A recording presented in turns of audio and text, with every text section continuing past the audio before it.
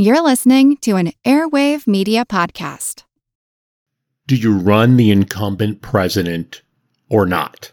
That's a question everybody's asking today because of Biden's age in particular. Do you run the incumbent president or do you pick someone else? And my answer, what I believe the answer of history is you always run the incumbent president if you can. Why? No reason to beat about the bush. Incumbent presidents win 2/3 of the time. Really?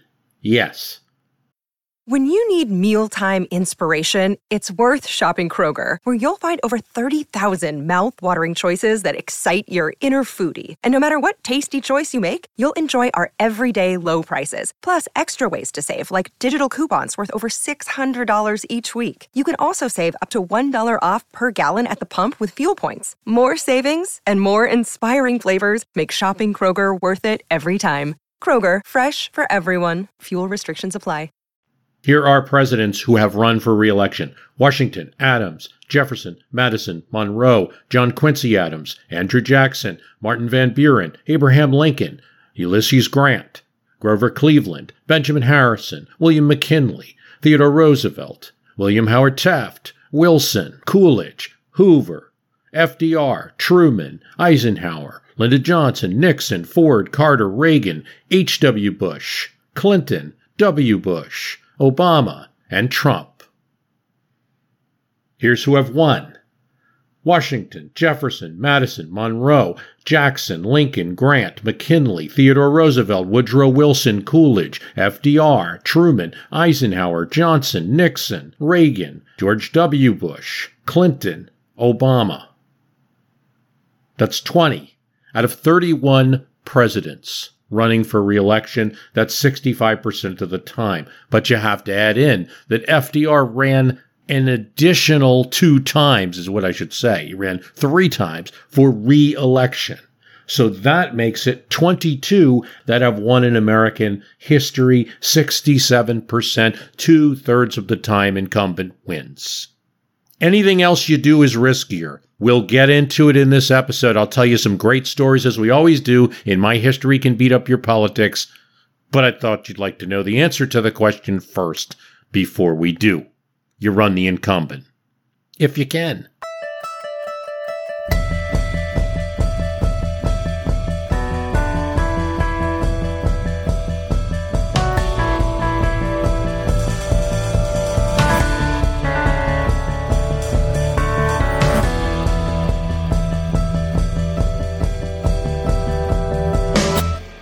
You can't always. Why?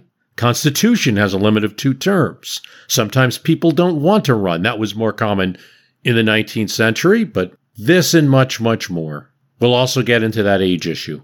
We'll get into that age issue because I'm in the unique position of having discussed this issue in 2008, and we'll talk about that. Can I think of a few exceptions? Sure. I wouldn't, if he was eligible, have tried to run Richard Nixon in 76. You know, let's say he escaped impeachment and conviction, stayed on, and no. Outside of that, I can't think of circumstances where you don't run the incumbent president. Here's Alan Lichtman, presidential historian at American University. And he's good. I like his system. There's some flaws in his system. I do believe it got a little weirded out in 2016 where he sort of made a prediction, but when you look at the mechanism, it didn't actually. Yeah, look, nobody's perfect, but I think he's got some good thoughts.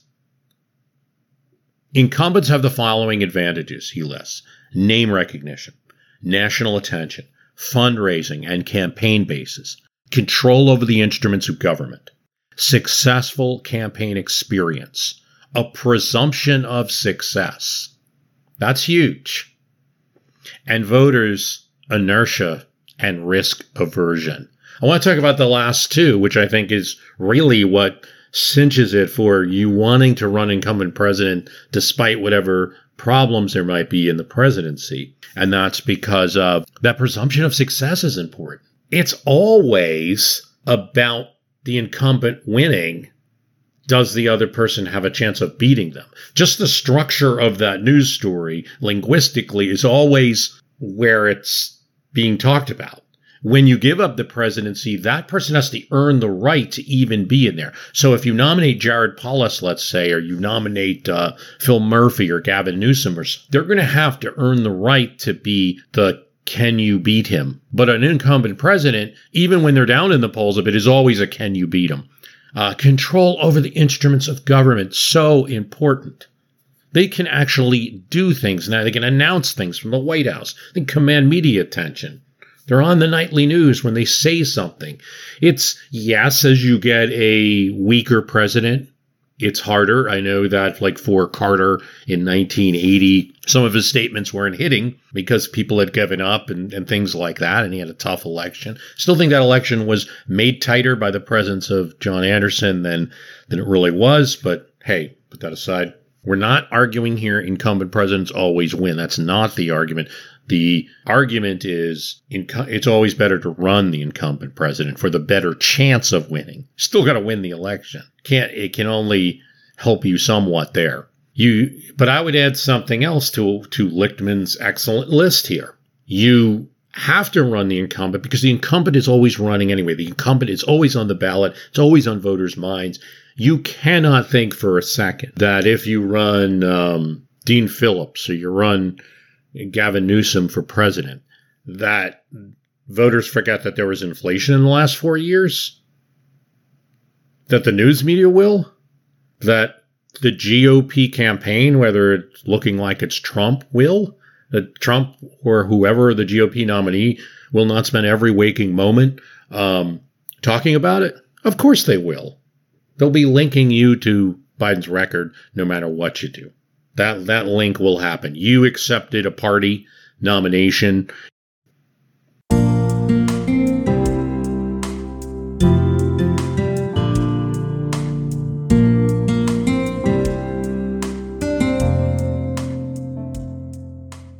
Before I start here, or I really get into this, first of all, I want to thank Edward Carlson. I don't know if you're from Iowa. Maybe you're a relative. Probably not. It's a common name.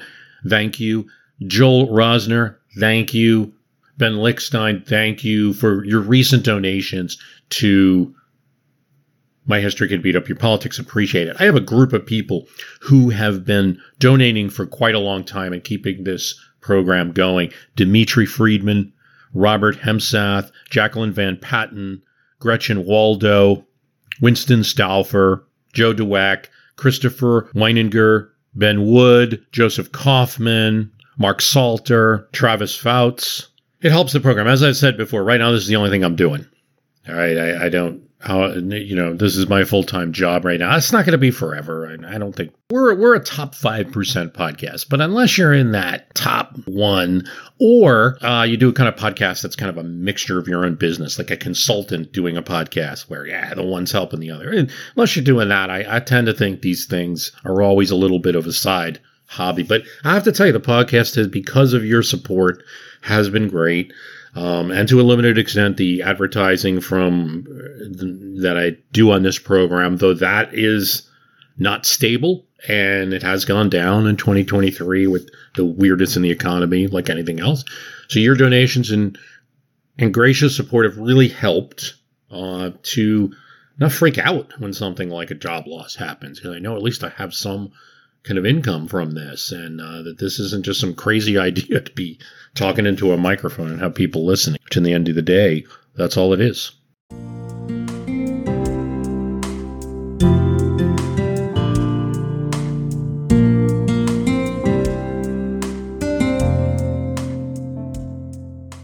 All right, back to our topic here. Why run an incumbent president? Why not make a change?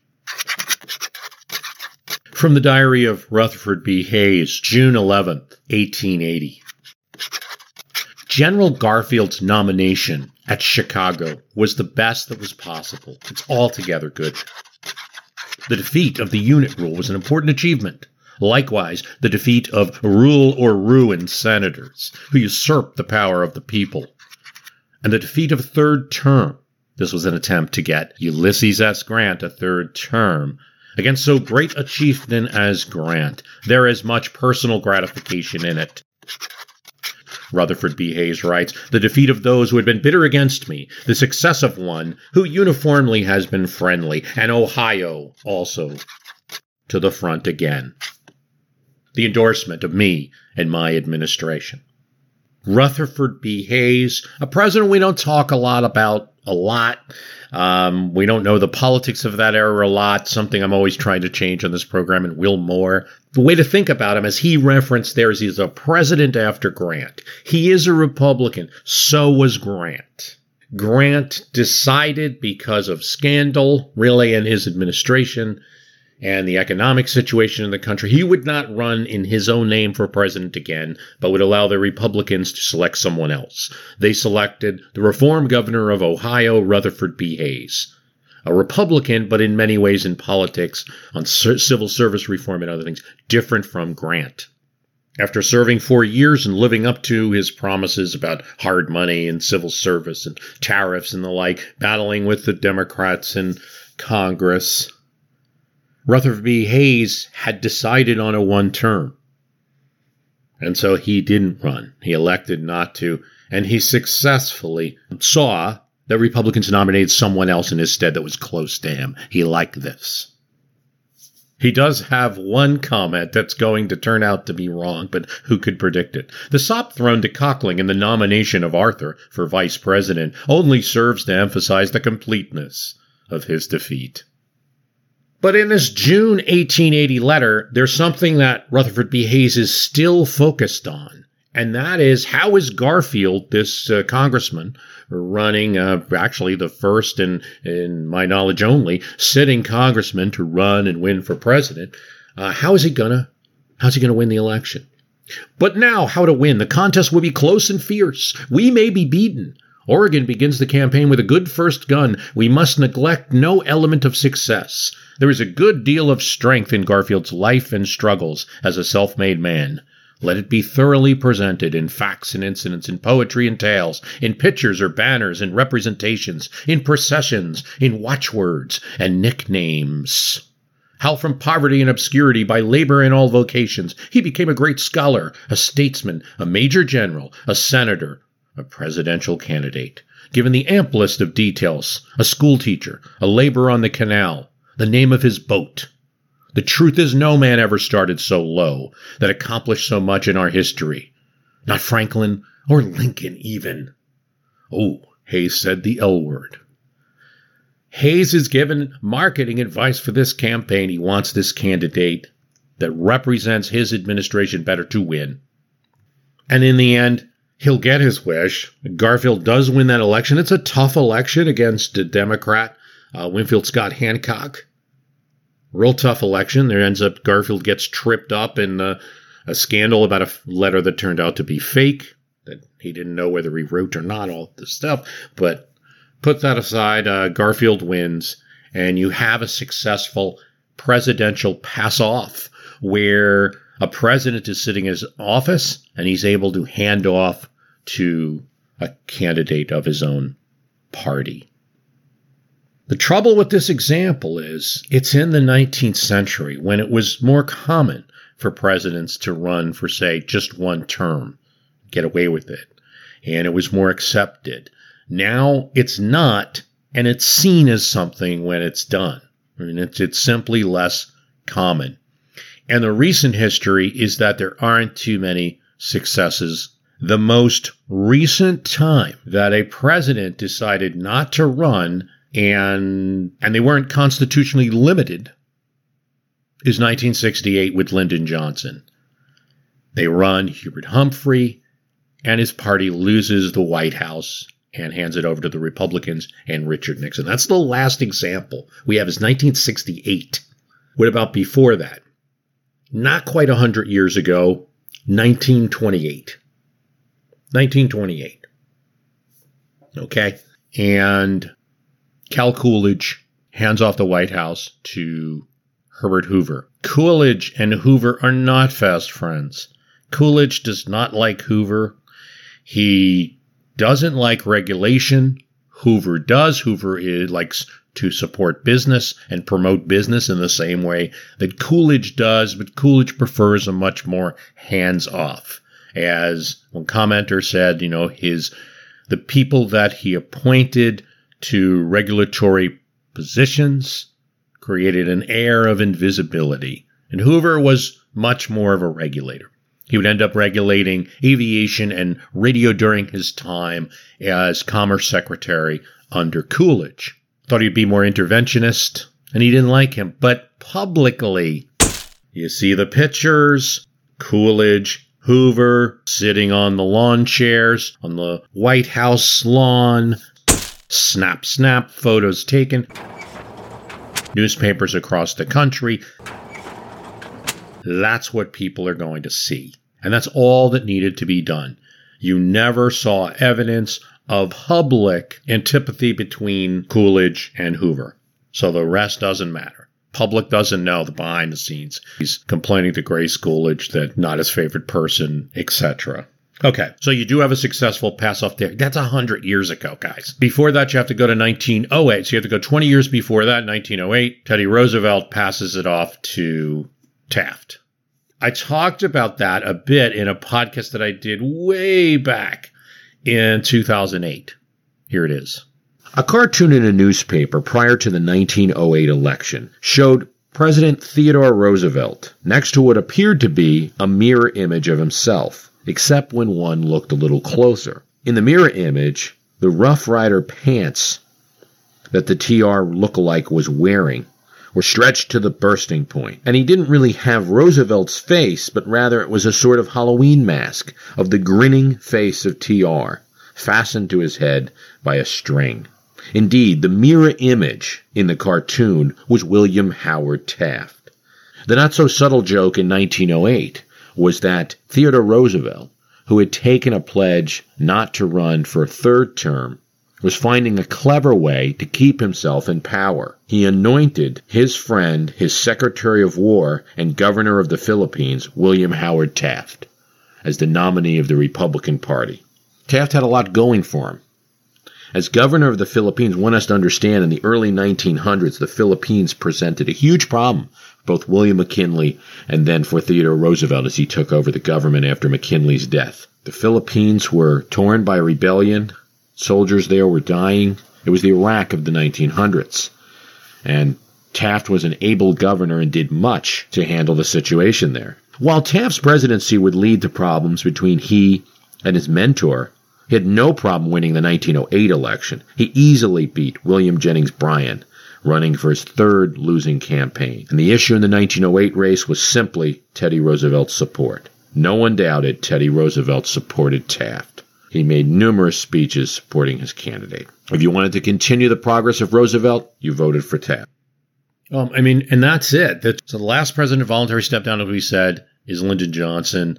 The last one to step down where he was eligible and to win is 1928, Hal Coolidge and Herbert Hoover. Before that, TR and Taft. Before that, Rutherford B. Hayes and Garfield.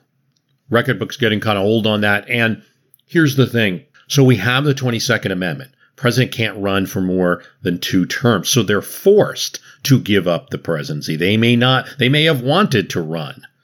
Reagan wrote an op-ed saying that it was unfair that there could be senators serving since the 1960s. And here he was only serving for 8 years in the 1980s and he wasn't able to run. So you have that argument out there. Doesn't matter. The Constitution limits that. So presidents since Eisenhower have been limited. And here's the stat from that. Presidential pass-offs with the 22nd Amendment is in effect are not doing much better than voluntary presidential pass-offs. So we have Eisenhower, Johnson, Reagan, Clinton, George W. Bush, and Obama. All did 2 terms and had to pass off. That's 6. And only one of the 6, Reagan, was able to get a candidate of his party elected and hold on to the White House after his 2 terms. Horrible record, 1 out of 6. Bad chances. So whether you leave the presidency because the constitutional rule or because you choose to, the vicissitudes of electoral politics don't seem to care. They're just not good. You've given up the wheel. That's the way I look at it. Now, Another thing is the quality of the presidential pass-off, which was something I examined more in a past episode. 52 years later, as President Eisenhower wrapped up a press conference held in 1960, the same year his vice president was running for the office that he held, a reporter asked Eisenhower to name a time where Vice President Nixon had helped him with an important decision. "Give me a week," Eisenhower answered, "and I'll think of one." The quote was all over the news, and it was seized by the Kennedy campaign for a radio ad that was played over and over again in important markets. It undermined Nixon's strength in that election, his connection to Eisenhower. Here was the incumbent president who could not name a decision where Nixon had helped. And it is true that too much was made of this quote. To be fair, Eisenhower did not really mean to say what was reported.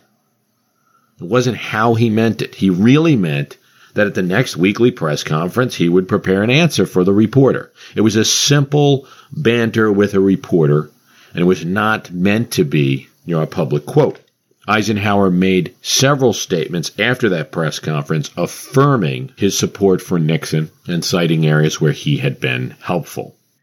So that perceived relationship, and there's also some commentary that, you didn't use Eisenhower enough in the campaign, and Nixon claims that maybe Eisenhower said that she was concerned about his health going out there campaigning. So it's really a lot of tension all the time once you're not running the incumbent president. And I think there's tension, there's subtle tension in some of these recent, certainly, between Hillary Clinton and Obama. I mean, not all, you'd have to get into the nitty-gritty of reporting and stuff to see it, but, wasn't like he went out of his way to endorse her in primaries or anything. Clinton and Gore, very good relationship in the beginning of that administration. A little tense as Gore starts to run for the presidency. Also tense on the Gore side of things, where he wants to keep Clinton at arm's length because of the Monica Lewinsky situation and certain states like Tennessee that he'd like to win, right? Slip between cup and lip.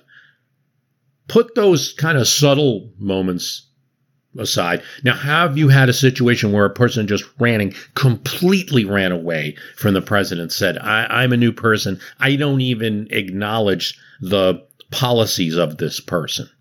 You did. And it's 1896. And that is when William Jennings Bryan gets the nomination, really takes it away from Grover Cleveland, who's the incumbent Democratic president. William Jennings Bryan, in this surprise win after this amazing speech, gets the civil rights, campaigns on silver money. Cleveland's for hard money. He's exactly opposed on this issue.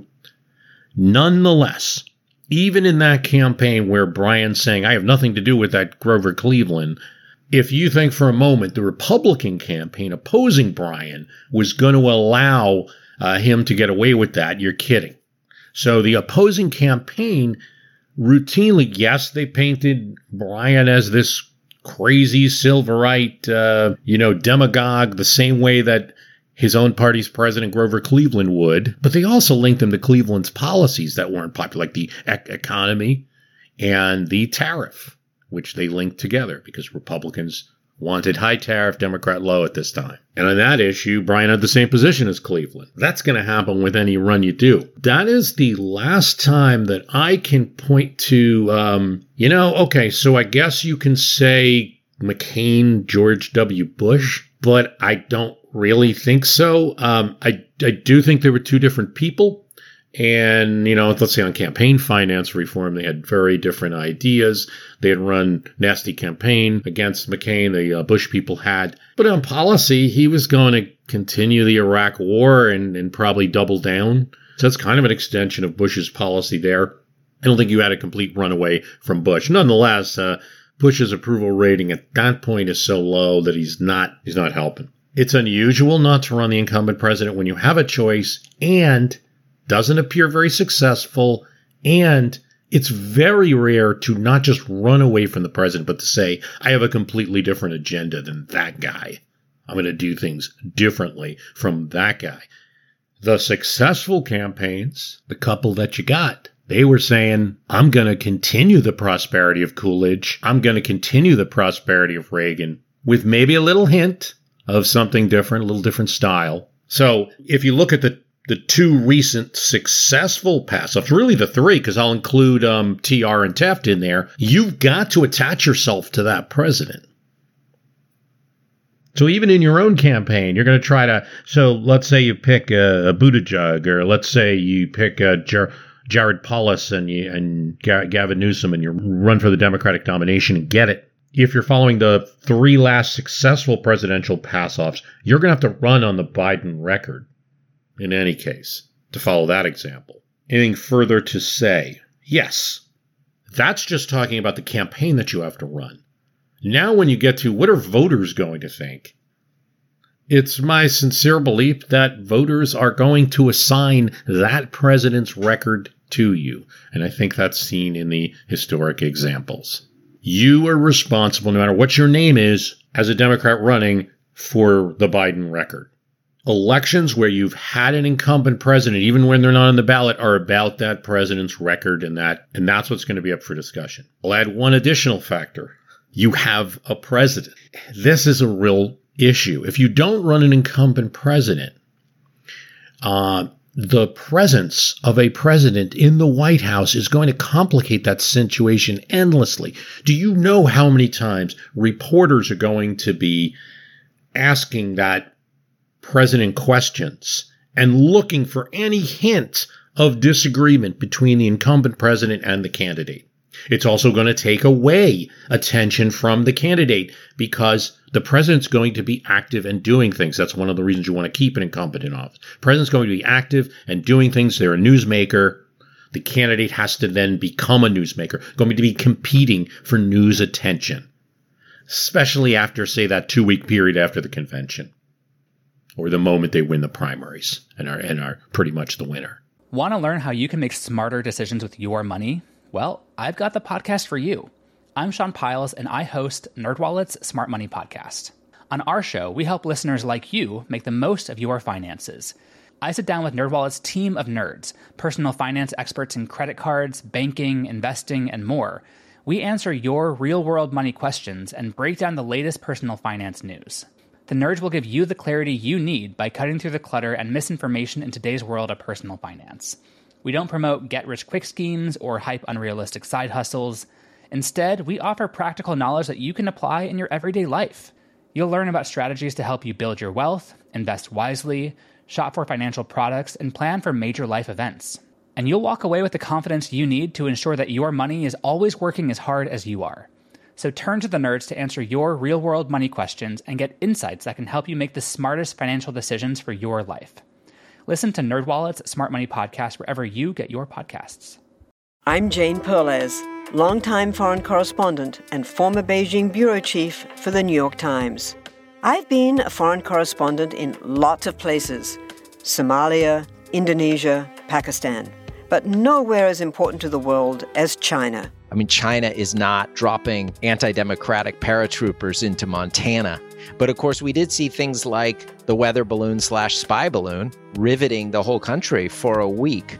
This is Face Off, an 8-part series in which we'll take you behind the scenes to key moments in the tumultuous U.S.-China relationship. We'll speak with a diplomat, a spy, a tech reporter, a U.S. admiral, even Yo-Yo Ma. Plus, my pal and noted China historian Rana Mitter joins the conversation. We'll look at what's driving the two nations apart and explore whether anything can help bring them back together. Face Off launches April 9th. You're going to be competing with the incumbent president for news. You don't want that. You want those two people to be the same. Oh, I mean, of course you have the possibility maybe the president isn't excited about being passed over. And I could certainly see Biden's a pretty competitive person. I could see some of that happening. There could be some resentment. Now, even if you're able to convince the incumbent president to stand down and please support the campaign, boy, you've got issues there.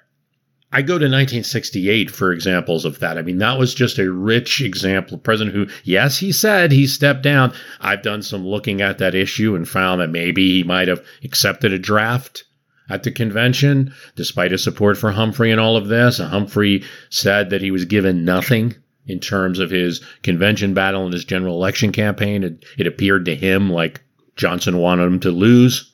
But there's resentment there. There's a thinking, hey, maybe for my legacy, maybe I'd rather have an incumbent an opposite party president come in here. Maybe they're going to actually run things closer to me.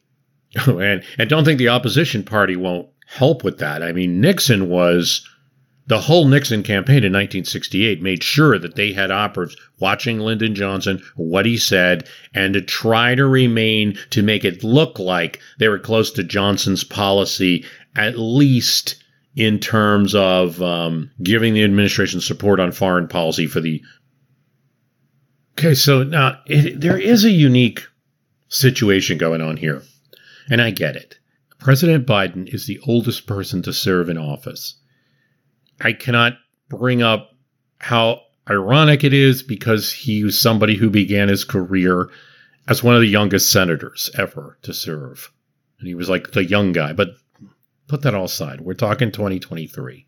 And history doesn't always have to tell you what to do, despite the name of my show. I know that. There can be new events. Somebody very well could take the mantle from Biden, run a campaign, run it better, win the presidency. The only thing history is sitting there in books to do is to tell you, look, here's what happened when we tried this before. Just like in any profession of business or sports or finance or construction, you use the statistics on record and you use the previous history on record to determine what may happen in the future. History would have said that someone as old as Biden couldn't get elected to the presidency. I did a podcast in 2008. I was really proud to get in the New York Times Magazine at that time about age in the presidency. And it was kind of cool. And the reason I got in the New York Times Magazine is because I made it very clear that John McCain's age was not a negative factor in running against Barack Obama, which was being presented as a big one at the time. Age of opponents, differences in age, couldn't necessarily tell you who was going to win an election. Other factors could. The fact that he was a much bigger factor is he was trying to run with the Republican nomination in 2008 when George W. Bush had a 34% approval rating. He was the previous incumbent. President endorsed him, albeit in a weak kind of video speech without a public appearance, but at the convention. But nonetheless, he's running as the Republican nominee and against the Democrat, but not age. And I went over a bunch of different examples. Reagan previously was heavily discussed in 1980, whether Reagan was too old. When President Reagan tapped former Senator Howard Baker to be his chief of staff, there was something that Baker wanted to be sure of. He had been outside the White House, so he didn't know if the rumors he had heard were true. Was Reagan really in control or just a puppet of staff, particularly Don Regan, who Baker was replacing now? Baker brought several of his trusted aides into the White House operation, and today he asked them to come to the Oval Office and for each to sit in different places so they could get different angles on the commander-in-chief. The door opened, and in walked President Reagan. He smiled and engaged them in conversation and discussion of policy issues. The aides all concurred. Reagan was upbeat, upright, and completely in control. At age 76, he was the oldest White House occupant ever, born 6 years before John F. Kennedy, 2 years before Richard Nixon. He had first ran when he was 57, right in that average age group, but it took some time. You had a President Nixon with 2 terms, one that Ford filled out, and then he was denied his party's nomination in a primary. So it took some time to 1980 for Reagan to make it to the presidential stage. Reagan's age had always been an issue in his 1980 election against Jimmy Carter, and especially in his re-election. Journalists noted during his presidency that he didn't always answer questions, sometimes looked out into space for a few seconds, and at photo ops, a staff aide or Nancy Reagan sometimes had to whisper an answer in his ear. Reacted a little slowly. Then there were some of those incidents at the time when he said into the microphone as a joke that we were bombing the Russians now, not a very funny one, or a more private moment when flying over Los Angeles he couldn't remember the names of canyons that he had always known. Some friends were concerned. The height of speculation about the age issue came during his reelection. At the first debate with former Vice President Walter Mondale, Reagan looked simply bewildered. He had trouble putting his sentences together and forgot his clothing statement. The age question spilled into the news media, and in the next debate, Reagan was asked by one of the debate moderators, President Kennedy had to go for 4 days on and with very little sleep during the Cuban Missile Crisis. Is there any doubt in your mind that you, Mr. President, would be able to function in such circumstances? Reagan responded, Not at all, Mr. Truitt. And I want you to know that I will not make age an issue of this campaign. I am not going to exploit for political purposes my opponent's youth and inexperience. Everyone laughed, even Mondale. The line killed the question of age for the campaign, and Reagan won with 59% of the vote. It's worth noting as we talk about age in the presidency and that Louisville debate that sometimes history beats up politics. That's what we're always trying to do. But a few times it's the reverse. Current events can provide perspective back to history. We saw that even a 51-year-old president can have a bad first debate if they don't prepare enough and look a little out of sorts, maybe even sick. Of course, no one blamed it on Obama's advanced age, did they? Questions lingered about Reagan's presidency even in 2011. With what would have been his 100-year birthday, his son, Ronald Reagan Jr., hinted that the Alzheimer's he had announced that he had in 1994 may have taken hold while he was still in office. After all, Alzheimer's is known to have as much as a 10-year onset. His other son, Michael, disagreed, and no medical professional observed his condition until an accident that he had on a horse in 1989. This was after he was out of the White House, and even that diagnosis was unclear. Biographer Edward Morris, who was along with Reagan during his presidency, scoffed at the idea that Reagan was not in command ever. Reagan had a few senior moments, memory lapses, but nothing major and nothing near Alzheimer's. The real question is whether Reagan's age changed how he acted as president. Because he put in a few less hours, took some naps, deferred to staff more, did that mean that others controlled his presidency? And those same questions could be asked of Eisenhower, too. The Iran-Contra scandal may not have occurred with one of those multitasking, micromanaging type presidents, Kennedy, Johnson, Clinton, maybe Obama. We'll find out when the White House memoirs come out. You can imagine, him saying, hey, what's this North guy doing? Or what's this Poindexter not telling me? Why am I meeting with these private fundraisers all the time, raising support for the Contras? The Tower Commission, which reviewed the Iran-Contra scandal, said that the president's management style is to put the principal responsibility on the shoulders of his advisors. He did not force the policy to undergo critical review. Reagan's deference to staff worked better when he had James Baker, Michael Deaver, other advisors with him. It was worse when Chief of Staff Don Regan took over. Reagan was a good friend, buddy-buddy with the president, but didn't serve him well, and eventually, after Iran-Contra, was out the door. And I can't really answer the age question totally here, except to say I've talked about it before, talked about it with a Republican candidate, and said it wasn't the factor that we all concerned about it. I also would point to a couple of things. The leading Republican candidate is older as well. You're talking about a 3-4 year age difference. Are you really banking everything on 3 or 4 years? The basic plan here, if we follow the polls, is we're going to be running 2 older candidates. And then age was brought up against Reagan in 80. It was brought up again in 84. And the age issue was not a successful one. It was temporarily a boost to the Mondale campaign in 84, but it was not a successful one. But in essence, I know we're talking about such an advanced age that I can't ignore it. And I don't want to. I also want to point out that on this very podcast, if you had listened when we did You Break Everybody's Back, the 1988 campaign, Biden had a stroke as early as the 1987 primaries that he was running in. When they were over, he goes up to New Hampshire and has a stroke. I mean, so there's certainly health concerns about the president. And where do I put that? So Bruce, why aren't you considering that? Again, I say you run the incumbent president if you can. And maybe you can't. That's going to be to a degree up to him. He's already indicated he's running. Straight up, just me guessing. Modern medicine, guy doing the job that he loves and loved all his life, running against a person who's also older, probably subject to some of the same percentages here of chances. I think you're talking about someone who'll make it through the 2024 election. But voters have every right to be, in this election, particularly critical of the vice presidential choices in the bottom of the ticket.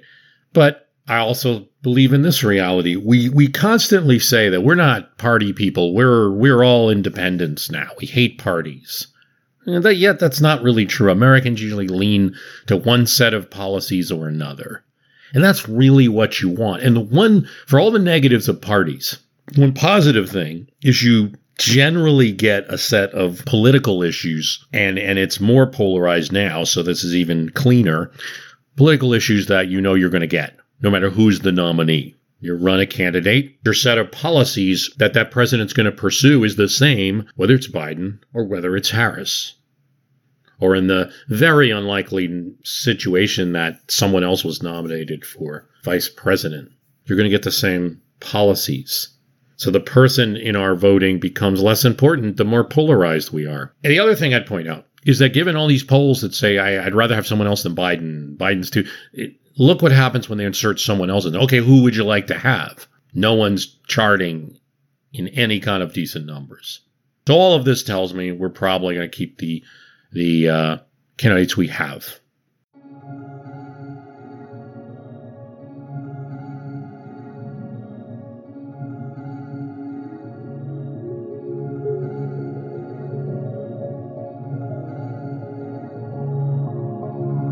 So the first competitive election in this United States is 1796. I like Stanley Elkin's The Age of Federalism, and one of the things that he talks about that immediately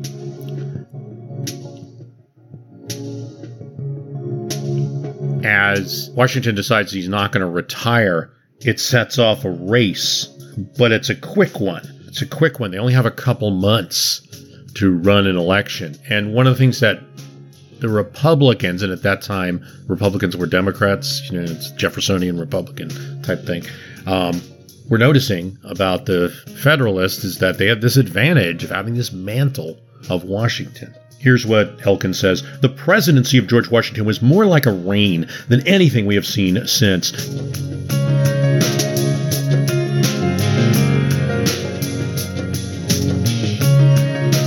This is not simply a figure of speech. It should be taken as a functional item in the as yet unoriented state of politics in 1796. Prior to the American and French revolutions, the people of Europe and America alike had been accustomed to picturing ultimate authority from whatever source the legitimacy of it might be supposed to derive, as embodied in a crowned sovereign. So deep, apparently, was this need that the French themselves would shortly clutch at it once again and retain a royal or imperial person at the head for another 65 years. It's after the French Revolution. Yeah, they had the citizen king, and not so the Americans. One of the things that permitted so easy a transition to republic and emboldened the Americans to have done with kings forever was the confident realization that with Washington, they needed no king.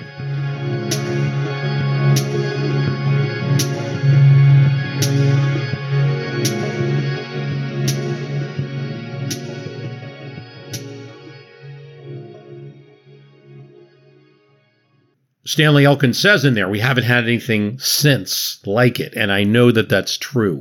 It is my belief that some element of Washington always remains in the presidency. He set the example. Everyone who served before is embodied in that office in some little way. And there's a little bit of that patriot king, no matter who's serving, a little bit of it, the trappings of office, the majesty of the Oval, Air Force One.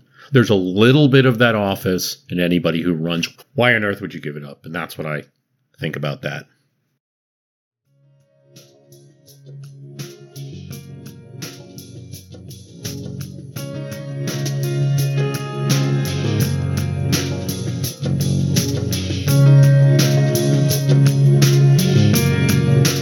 Hey, everybody, thanks for listening. Website is www.myhistorycanbeatupyourpolitics.com. If you like the program, please mention it to somebody.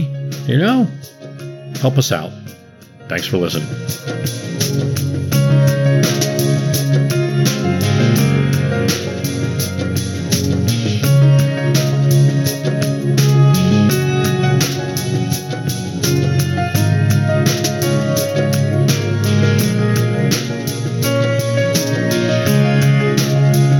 Appendix.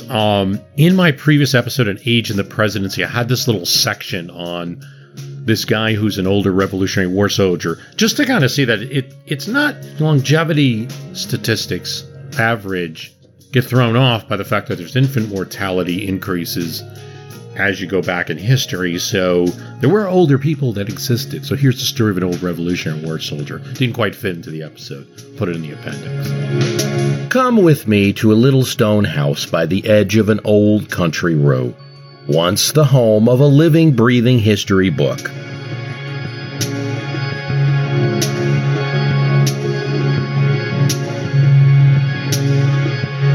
In 1867, Samuel Downing of the small village of Edinburgh, New York, died. He was 106. Downing was, at the time of his death, the last Revolutionary War soldier receiving a pension from the United States. He told a contemporary magazine writer who came to visit him shortly before his death how the Americans whipped Burgoyne at Saratoga, not far from where Downing lived. Gates, he says, was an old granny, and Burgoyne was surprised to have to give his sword to him. Arnold, he said, was a fighting general who should have been treated better.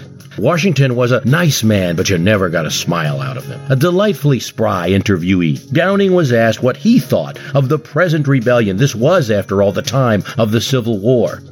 Downing said to the writer, "If the rebels came here across that hill, I shall sartingly take my gun. I can see best furthest off. I only wish to live to see the rebels crushed." Indeed he did, as did Revolutionary War veteran Lowell Cook of Clarendon, New York, who passed in 1866. Cook actually had a signed letter from Washington about his service. He was also 106 at the time of death. The human history of the Revolutionary War should have ended with Downing. But then, in 1867, 2 years after the Civil War, Congress awarded a special pension of $500 to Daniel F. Bailman, also of New York, who hadn't been able to previously prove his service to the satisfaction of New York State. He would die in 1869, his age 109. And just as the last Revolutionary War soldiers would live past the Civil War, the last War of 1812 veteran would live past the Spanish-American War, the last Mexican War veteran would live past World War I, and the last Civil War veterans would live past World War II. The path to Samuel Downing's country house and a discussion of soldiers' ages may be a long but hopefully interesting way to say this.